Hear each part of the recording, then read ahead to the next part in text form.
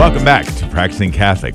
Caring for our retired archdiocesan priests is a ministry that we don't often get to see, let alone participate in. For the men who've just dedicated their lives to serving us in our parish communities, the Burn Residence, a retirement home for clergy in St. Paul, is a place to rest and live in community with other retired priests. But what does it take to keep this space at its best? How might we support the men who've always been there when we've needed them? Joining us today is Patrick Fox, principal of St. Bartholomew in School in Wayzata and a leader in fundraising efforts for the Burn Residence's capital campaign titled Gratitude. Patrick, welcome to the program. Thank you very much for having me. I appreciate it. Now, just to set the record straight here at the very beginning, I may be wrong on this, but I think you might be the first guest also named Patrick we've had on this show. I may be wrong. So What an honor! What a distinction. That's right. That's right. We can vie with one another for the title, the canonized title of St. Patrick the Less, perhaps. You just can't have too many Patricks. There you go. All right, very good. Well, Patrick, start us off with a bit of history behind the Burn Residence, the background. What is it? Where is it? And why have so many of us never heard of it? Sure. So there was a previous building constructed in 1979, and then fast forward to a new building constructed in 1995, which was named after Leo C. Byrne, and we're very careful about that title. It's B-Y-R-N-E, Leo right. C. Byrne, who was an archbishop, and one of his, it's just such an aptly named residence because of his what I understand was a long-standing goal to ensure that retired priests were cared for properly. The location is also really interesting, as it turns out. It's near the St. Thomas University campus, adjacent to the St. Paul Seminary. So if you visit the Burn Residence, the current residents will tell you it's kind of neat that they've come full circle. They started out in community at the seminary, and now they're back, to the very same location in community as retired priests, having gone out on their own for, it's everything from 30, 40, 50, sometimes 60 years they went out on their own to serve in all sorts of capacities across the archdiocese, and now they're back to their roots, so to speak, to remain in community. Yeah. It is. I hadn't thought about that before. I knew where it was located, but I hadn't thought about it. Kind of like you said, coming full circle, which is it's a tremendous, it's a beautiful thing. Yeah, I like it. I think they would appreciate this. I've gotten to know a good number of the residents. I think they'd appreciate it. Perhaps we don't know about it because it somewhat reflects the inhabitants' humble, quiet, reflective nature. And I think they'd be smiling right now at that, because when you do get to know them, they can be boisterous and very much alive and eager to tell you all about their history and what the Burn Residence means to them. Sure. Yeah. Oh, that's wonderful. That's very good.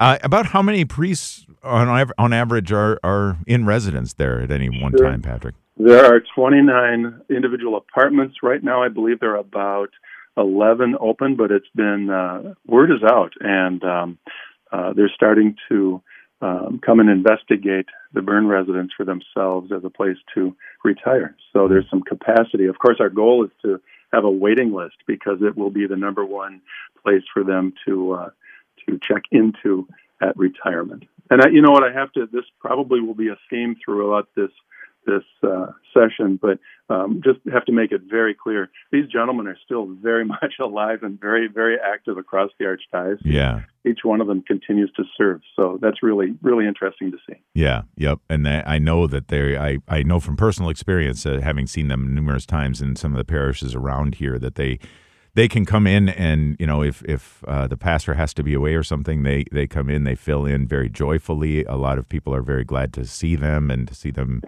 out and about with an active ministry Yeah, the reality is, without their services, many, many parishes would just have to cut back. They just wouldn't be able to offer, at the very least, as many either daily or weekend masses. Absolutely. Right. So, excuse me. So, why is the Burn Residence important specifically to you, Patrick, and your wife, Michelle? As I understand, you're chairing this capital campaign, which we'll talk about in a moment. But why is the Burn Residence so important to you? It's on a personal level. We know a good number. I think we're up to 5 or 6 of the priest residents who either we've had serving just us, Michelle, my wife, and I directly, or over the years with our families at the different parishes. And so we know them. And once we were invited in a couple of times, it's literally one thing, one little conversation led to the next, and all of a sudden we're in the middle of a large renovation campaign. And we just feel it's a great way, and we're not alone. We're just, we were maybe at the right place at the right time. And so many of the folks we talk to say, this is exciting. We need to help them renovate this place so they can live in accommodations that show how important they are and how important they have been in their ministries. So we just feel a personal connection, but then we're always up for a fun project as well. And I tell you, it was actually at a wedding over a year ago, and we said we might be doing this to one of my college classmates, and he said, "Oh, Father Bob Hart lives there," and he mentioned another. I'm in. Help, let me know what I can do. And this was before we had any kind of plan in place. So from the very beginning, we noticed other people were as excited as we were. We're just two people who are blessed to help organize it, but there's so many others involved as well. So it's just been a fun project for us to help organize. We're speaking with Patrick Fox, who is the principal at St. Bartholomew School in Wayzata, and also chairing, along with his wife Michelle, a capital campaign titled Gratitude for the Burn Residents for Retired Priests here in the Archdiocese of St. Paul, Minneapolis. Well, want to get into talking a little bit about the campaign itself, but of course, it's always good to know if people are considering getting involved with the campaign, what are we actually supporting here? So why don't you give us an idea of some of the things that are provided by the residence itself? Because it's more than just a place to hang your hat, isn't it? Sure. Very much so. The Burn Residence provides for them an apartment, and it's, it's what you'd expect, 2 or 3 rooms, common or a living room, a nice kitchen, a bedroom, bathroom, all that's in their spot, in their apartment. Then other services are things like all meals are provided. There's a kitchen and a dining room. There is a laundry service. There's a workout room. There's a library. Most importantly, and the residents will tell you this as well, most importantly, there's a chapel on site. Right. And they will tell you they begin their day at Mass, and then they may go off to breakfast and go on with their day and get out and about and do their work. So all those services are provided. It is independent living. There are some health services that may come in periodically, but predominantly it's independent living for the priests. And it should be noted as well, they do pay rent.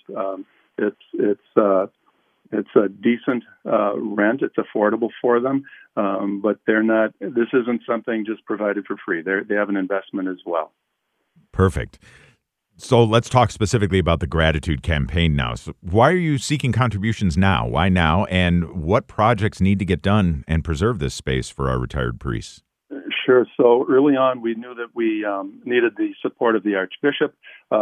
Really quickly, we found ourselves at a Presbyteral Council meeting where the goal was to gather feedback and input from all the members of the Presbyteral Council so that the Archbishop could proceed with their support, and that happened again. I spoke about a college classmate getting excited. These gentlemen were also unanimous in their approval and support. Yes, let's bring the Burn residents up to speed and do some renovations. So what the campaign supports is a complete, comprehensive renovation of the entire site. So literally top to bottom. So the roof, windows, the exterior, HVAC systems, carpeting, flooring, electrical, lighting, enhanced connectivity, just pretty much everything. Early on, Michelle and I, and people have heard this reference so many times, especially in parishes who need some mechanical or plant upgrades. It's the same as our homes, right? We happen to live in a home that's over 20 years old, and we can very much relate. Some things just need to be replaced, and they've worn out. So that's really what we're doing at the Burn residence as well. Early on, we learned, before we knew it was a complete go, we wanted to get an idea of what would be needed. There was an overview assessment of what needed to be done. And then once we got support to move further on in the project, then we did a much more detailed, comprehensive assessment of the entire project and what it would take. And the amount is $6.5 million to do this complete renovation. And it should also be stated, a lot of questions came up about this, which I thought was very wise. Potential donors are asking, what can we do? What will be done? Or is there a plan so that the Bern residence doesn't get into this kind of condition again, and it's a major renovation? Yeah, so, good question. Later on, as we gather funds and they come in, we will certainly make sure that there's a fund available. I think the most common term is, deferred maintenance, that there's a maintenance budget ongoing so that we can do the upgrades as they occur instead of waiting 25 years and doing another comprehensive renovation. Right. All right. So now that we're down to it, if people want to get involved, if they are looking to say, hey, this is a project that's well worth our investment, especially since, as we've already hit, but let's say it again, these priests have given their lives in service to the church and specifically to the local church here, and we have benefited from them in untold ways. So how might people, where should they go to find out more and to give? Sure. And I did not answer your question about the name of the campaign, the Gratitude Campaign. Oh, yeah, kind of self-explanatory, isn't it? What you just said just now, Patrick, was just giving back, showing some gratitude for all that these gentlemen have given to our families. And we all know them from things like baptisms, first communions, weddings, funerals, all of those things. So that's the nature of the campaign. So how to do that? Simply financial donation. We've had great success when we put an envelope in our local archdiocese newsletter, The Catholic Spirit. We had hundreds of envelopes come back, and that was so impressive to see. Literally $5 to $25,000 came in. That was just incredible. And so we want to keep that momentum going. The next push in the archdiocese will be parishes will start announcing this campaign anytime this weekend through Pentecost, and we will have the traditional envelopes in the pews for people to donate. We are also set up to take online donations, and this is perfect timing to talk about our partnership with the Catholic Community Foundation. Yeah. They have been incredibly supportive of this, everything from helping us with putting materials together, a website. They will be holding funds for us until construction is done, and then the disbursements, of course, to contractors will take place. So you can go on to the CCF website and find ways to donate there as well. There's online giving by checks, certainly contacting either me or Michelle directly. We can help with that. So any donation amount is gladly accepted. Yep, and as always, I think that online way is a fantastic way of going. And I gotta admit, Patrick, as we were speaking here, I jumped over to the CCF website, so that's ccf-mn.org, and if you do that, ccf-mn.org/Bern residence, it pops right up. It talks about the whole campaign, and there's an online giving thing that I completed in just while you were talking right then, Patrick. So, wow. So thank you so much. Yeah, well, you're welcome. But my pleasure to support these great men who have, again, given their lives for the church and the church in our local area here as well.